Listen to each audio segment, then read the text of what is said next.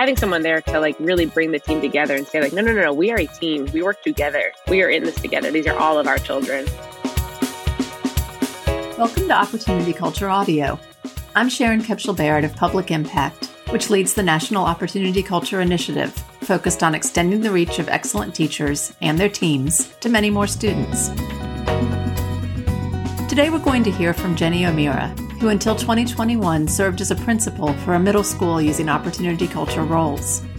When O'Meara stepped away for a sort of sabbatical she created for herself, we sat down for a wide-ranging conversation about leading an opportunity culture school. O'Meara's district, Edgecombe County Public Schools, in a rural part of North Carolina, does not shy away from innovation. The district keeps a laser focus on bringing as many opportunities as possible to its students, who come largely from economically disadvantaged households. So it went big with its opportunity culture plans, redesigning school roles across the district. In an opportunity culture school, teachers with a record of student learning growth and an ability to lead adults can become multi-classroom leaders. Multi-classroom leaders, or MCLs, continue to teach part of the time while leading small, collaborative teams of teachers, paraprofessionals, and, in some schools, year-long paid teacher residents.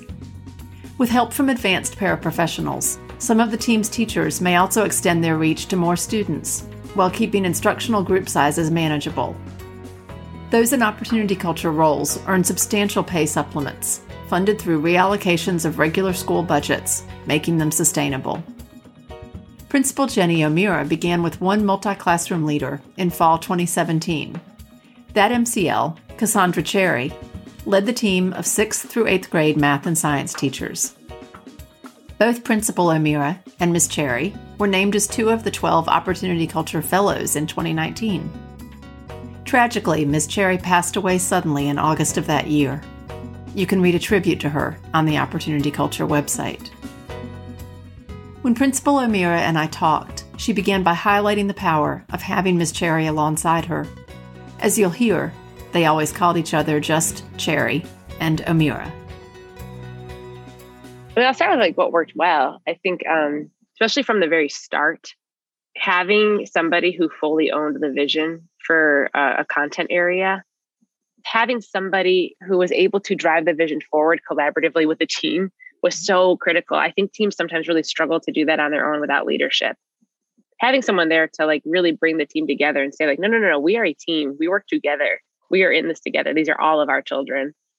Is just so important. And I think having somebody who is teaching alongside them is the second level of importance, because it's okay, great. You're not just an administrator coming and telling me what to do. You're on my team. You're doing it with me. And we're in this together. So I think that allowed for some transformational trust among colleagues that I don't think exists in most schools. That transformational trust that O'Meara notes is part of the culture change she saw, especially in math. I also think it allowed for a really strong and clear vision from the team that they were all bought into. I remember they were just so focused on, what did they call it? It was so funny. Math esteem. They just came to this conclusion, if we do nothing else, we're going to make sure our kids just have a ton of math esteem and believe that they are capable of mathematics. And then the first year we did op culture, we saw that show up in our math results, especially for 6th grade math that year. I mean, of course, that wasn't the only thing, but they had their eye on this thing. And then they did all the other important work that had to happen while still making sure no matter what, these kids will believe in themselves. I mean, and I'll just say as a principal, I can't do that work with teachers. I don't have the opportunity to do that. And so, having someone to lead that work was just amazing. I could see the change. I could see kids engaging in math in ways in January that they definitely were not engaging with math in September. With Ms. Cherry leading the team, O'Meara saw major shifts by mid-year. When the school year began, she heard kids saying, I hate math. I'm not good at math. I quote, suck at math, right? Math is stupid. I hate it. I've never been good at it. I'll never get good at it. And it did get to a point where you could hear kids saying things like, this is hard, but I know I can do this work. I think it made a huge difference for a lot of the kids. And I think it helped the newer teachers have more loving expectations, for lack of a better phrase, because they knew okay, our kids don't believe in themselves. So my job is to get them there. And I don't know, that created space for something really lovely, I think, in those classes. I saw a lot more risk taking happening in those math classes as time went on. I'm thinking about one teacher in particular who, he just was doing these really interesting activities with kids. And he was like willing to let them make mistakes and they were willing to make them.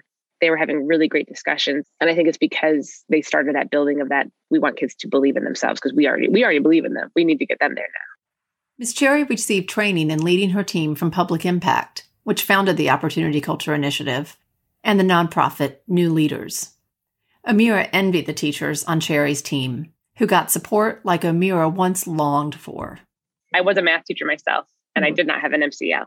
And I think in my second year, I was like the quote unquote most senior math teacher. Like it was me and 5 first-year teachers. I mean, and that's like kind of the story of Eastern North Carolina right now, I think. And I remember our school had partnerships with some like outside coaches who would come like once a month, and I mean, I used to beg those people to come meet with me. In contrast, an MCL provides daily support and knows and is accountable for all the students on the team. To have it in your building every day and they know your children and they know your children really well and they know you, I think like that's the piece that's just like so important. But Amira says it wasn't all smooth sailing. One thing that Cherry and I got wrong early on, I think we weren't as mindful of honoring the expertise that the teachers were also bringing to our space. I think we could have done a lot better with that. I think when the coaching is, I come in and I tell you what to do, it's really unproductive. I think when the coaching is, you have a lot to offer, like let's reflect together. Let's see what you're thinking and where you're at and what you think you need supports with. And we'll build from there together. I think that's when it became really powerful. Along with coaching, getting co-planning support from an MCL is critical, Amira says. That upped their confidence because it's like, okay, I'm planning the right thing. I remember as a teacher being like, I'm Googling stuff. I don't even know if I'm planning the right thing. Like I'm learning how to unpack standards on my own. And then I think the other piece was the co-teaching. I think that was really, really, really important. And I just think having somebody in the building who can model best practices for others and who can model like how to interact with kids in a way that gets kids willing to answer difficult questions and not give up on them and think, really critically about something. I think that was really important. So I think all the pieces combined is the thing, it's one of those is not more important than the other. But then I think like all the pieces combined with letting the teacher drive their learning and honoring what that teacher brings. I think that's when like the magic happened.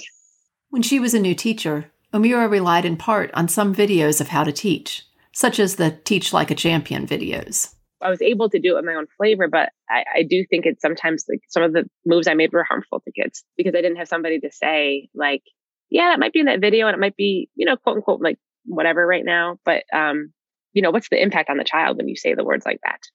And I think having a thought partner who can really process that's just critical.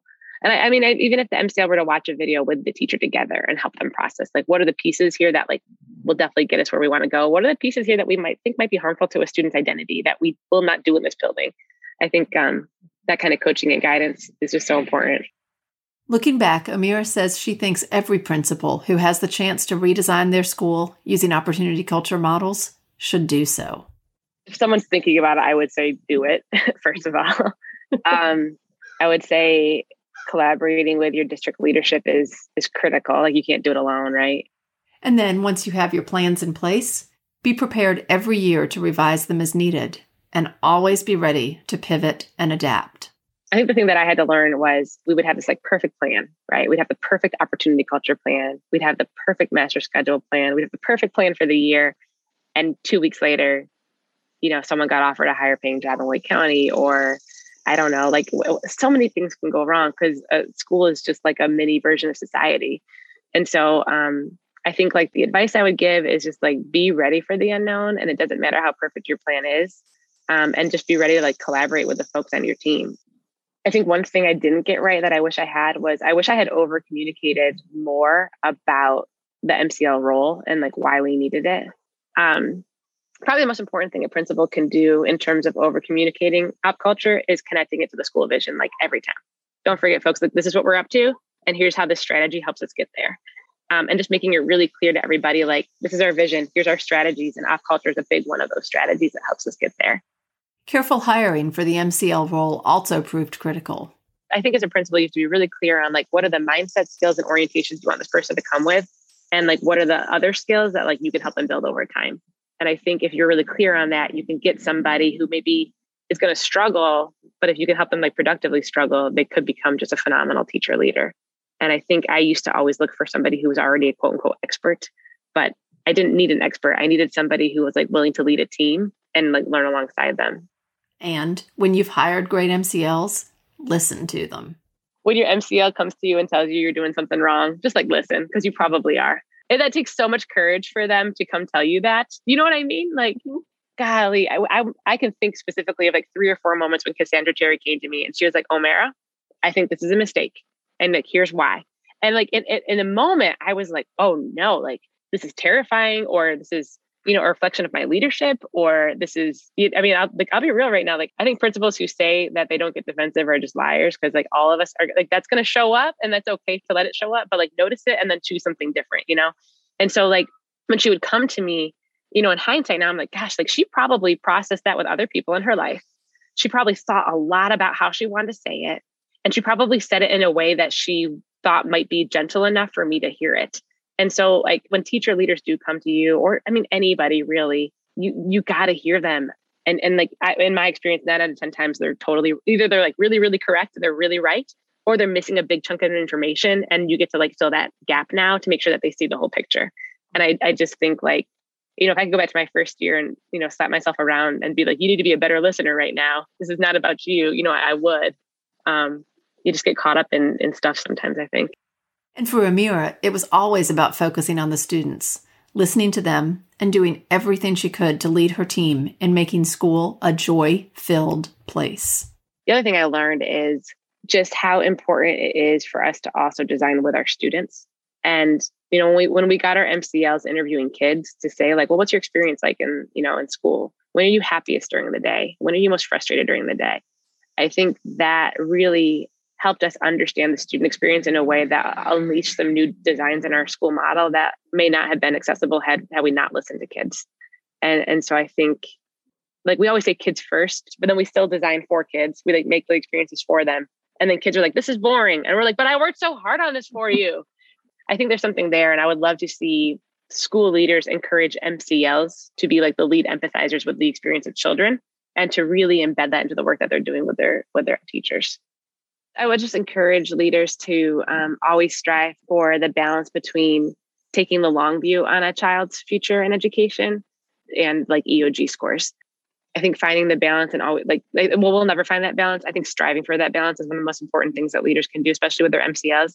As an MCL, I'm going to be very EOG driven because my name is on those scores, right? Or test driven, whatever it might be, and depending on the state. And I think it's the job of the principal to help everybody remember, yes, these scores matter at the end of the school year, but what matters more is the life this child is living 10 years from now. And so what experiences are we making sure this child has to live the best possible life and to be like the wholest version of themselves and to be an agent of change and feel like they have that power in this world. I think for me, that tension was the most difficult tension I navigated as a principal. And I think people should just strive for balance, knowing you'll never get there. But I think that it'll work out in the end. Thank you again to Jenny O'Meara for taking the time to share her thoughts. Don't miss the bonus clip in which she talks about introducing a morning time for students intended to help them start every day with a teacher of their choice. Available on the Opportunity Culture website.